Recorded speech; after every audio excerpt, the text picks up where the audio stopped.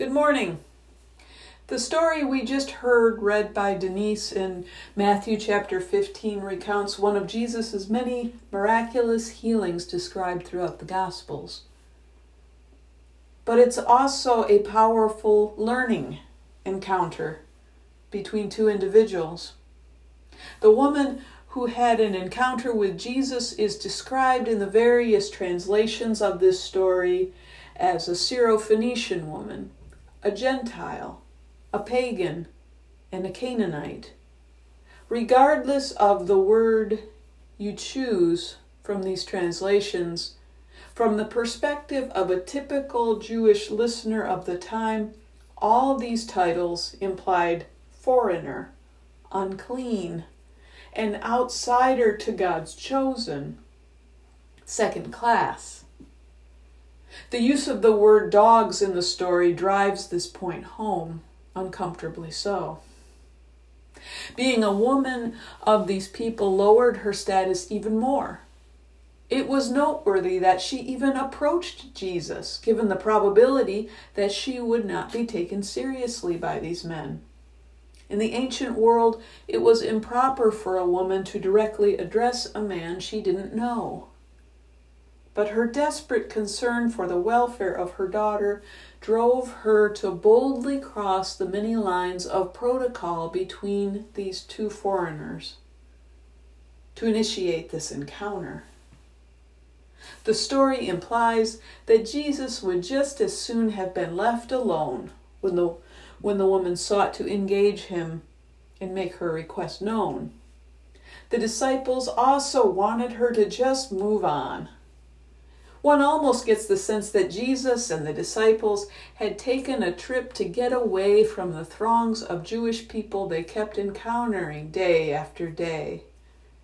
Tyre and Sidon were Phoenician cities located on the Mediterranean Sea about 100 miles northwest of where he and the disciples had been previously doing ministry, and a place mostly filled with non-Jews.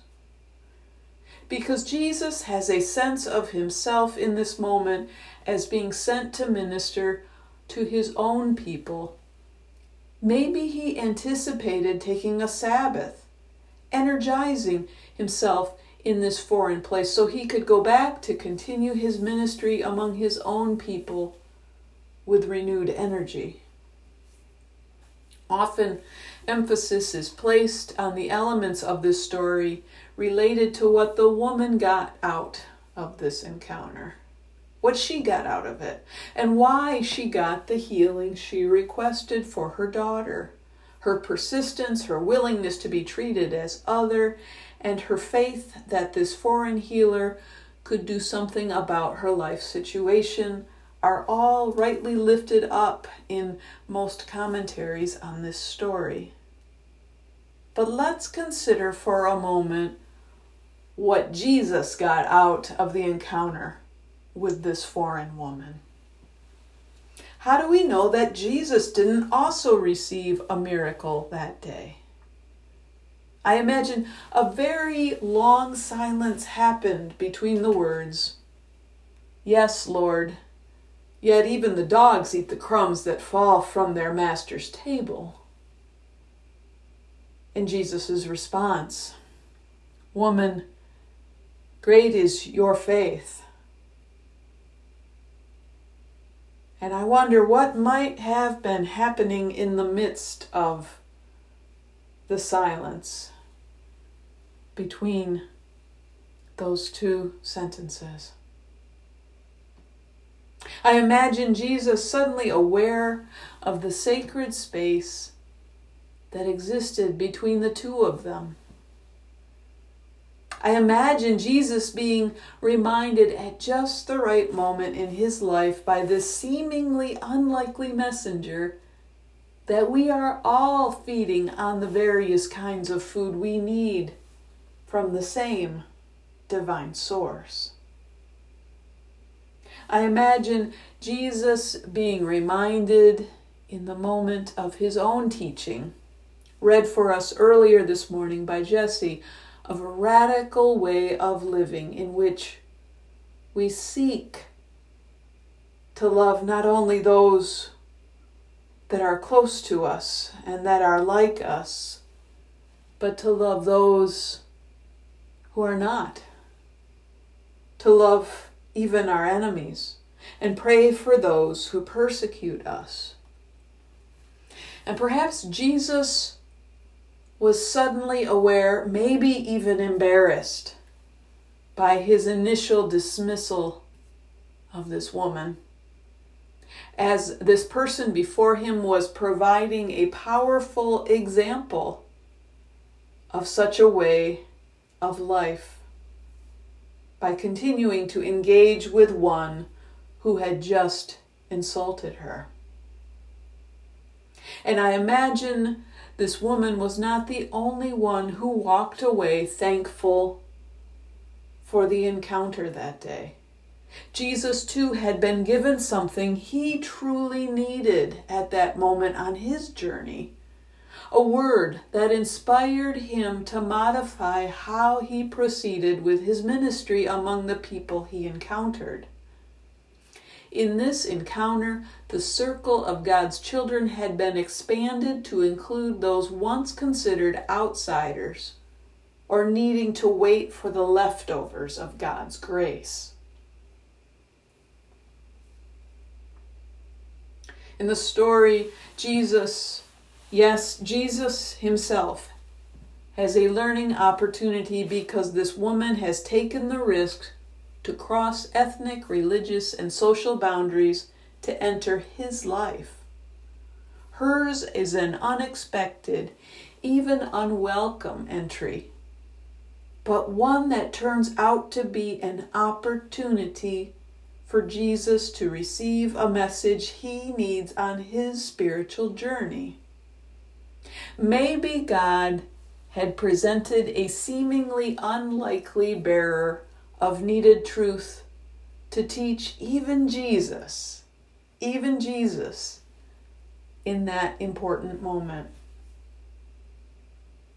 This woman who presented as foreign and in need of help had changed this great healer and teacher's mind, as evidenced by the continued expansion we see throughout Jesus' ministry to include anyone who found his teachings meaningful for their lives. Not just Jews, not just his own people, but all people.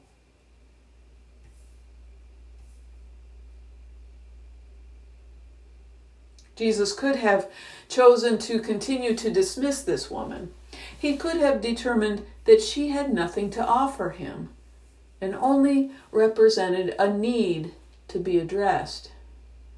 But because she had not yet closed him out, dare I say, because she offered him grace, and because she boldly continued in the love she had for her ailing daughter, she was able to break through the social and historical obstacles between the two of them and get the message Jesus needed to hear at that moment to him as well. And as well, get the healing she hoped for her young daughter. We all have people in our lives that present themselves as unlikely messengers. People that we struggle with because of their difference to us, or because we experience their actions as dangerous, certainly not the way we would act. I think God sometimes puts messages we need to hear in the mouths of those we consider enemy, I put that in quotes, to problematize our secure sense of right and wrong, enemy and friend, righteous and unrighteous. I believe God sets us up to teach us something about the wide spectrum of what it means to be human, and to teach us something about the deep, challenging levels of love and forgiveness to which God calls us. I'll be the first to admit it's not easy. In some moments it feels impossible. We are so very challenged in such a complex, conflicted world to keep putting ourselves out there, engaging in this hope with a capital H, bearing witness to its reality, even when clear human vision points to the contrary. So often what we see in an unlikely messenger with our eyes is not enough. When we can't find it in ourselves to reclaim the sacred space between us, we must pray for a glimpse of the eyes of God, not just our own human eyes. But we must pray for a glimpse of God's vision, to see just a glimpse of the beauty God sees in this human family, and to pray for the humility to know that we too are someone else's unlikely messenger.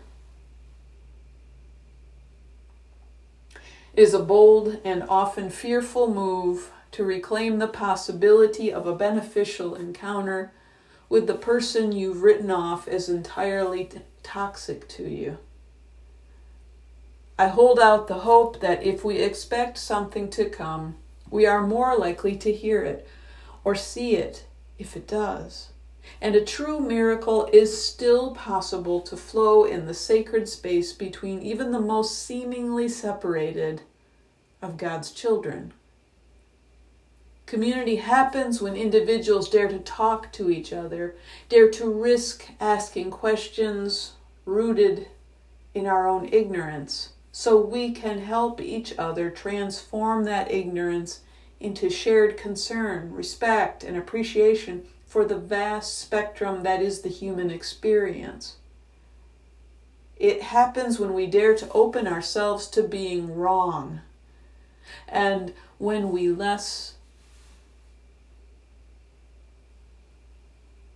seek more to move closer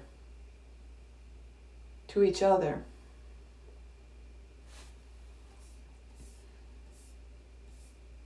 I bet the Canaanite woman didn't know that she was the teacher that day to this well-known Jewish teacher and healer.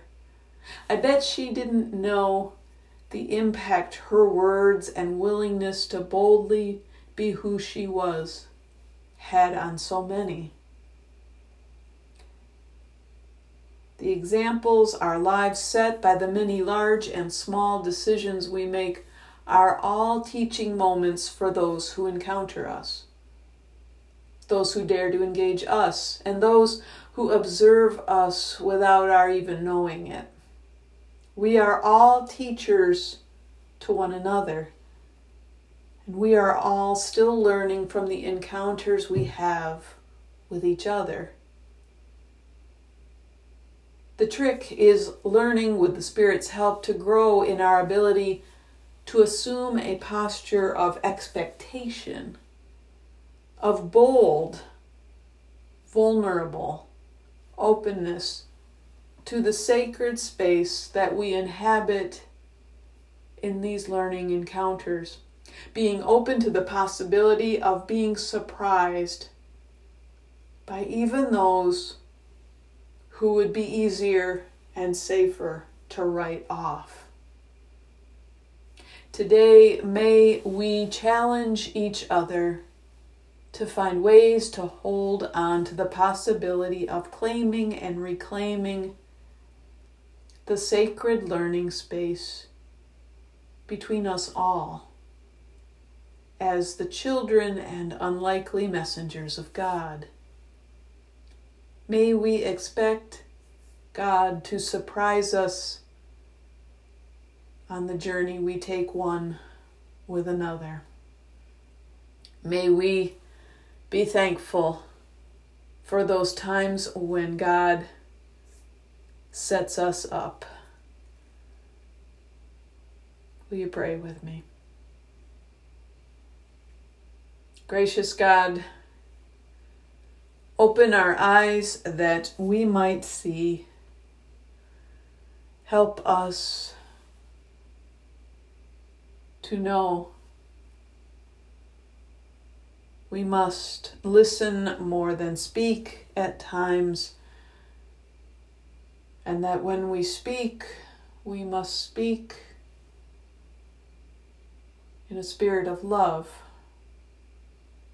and with a desire for better understanding.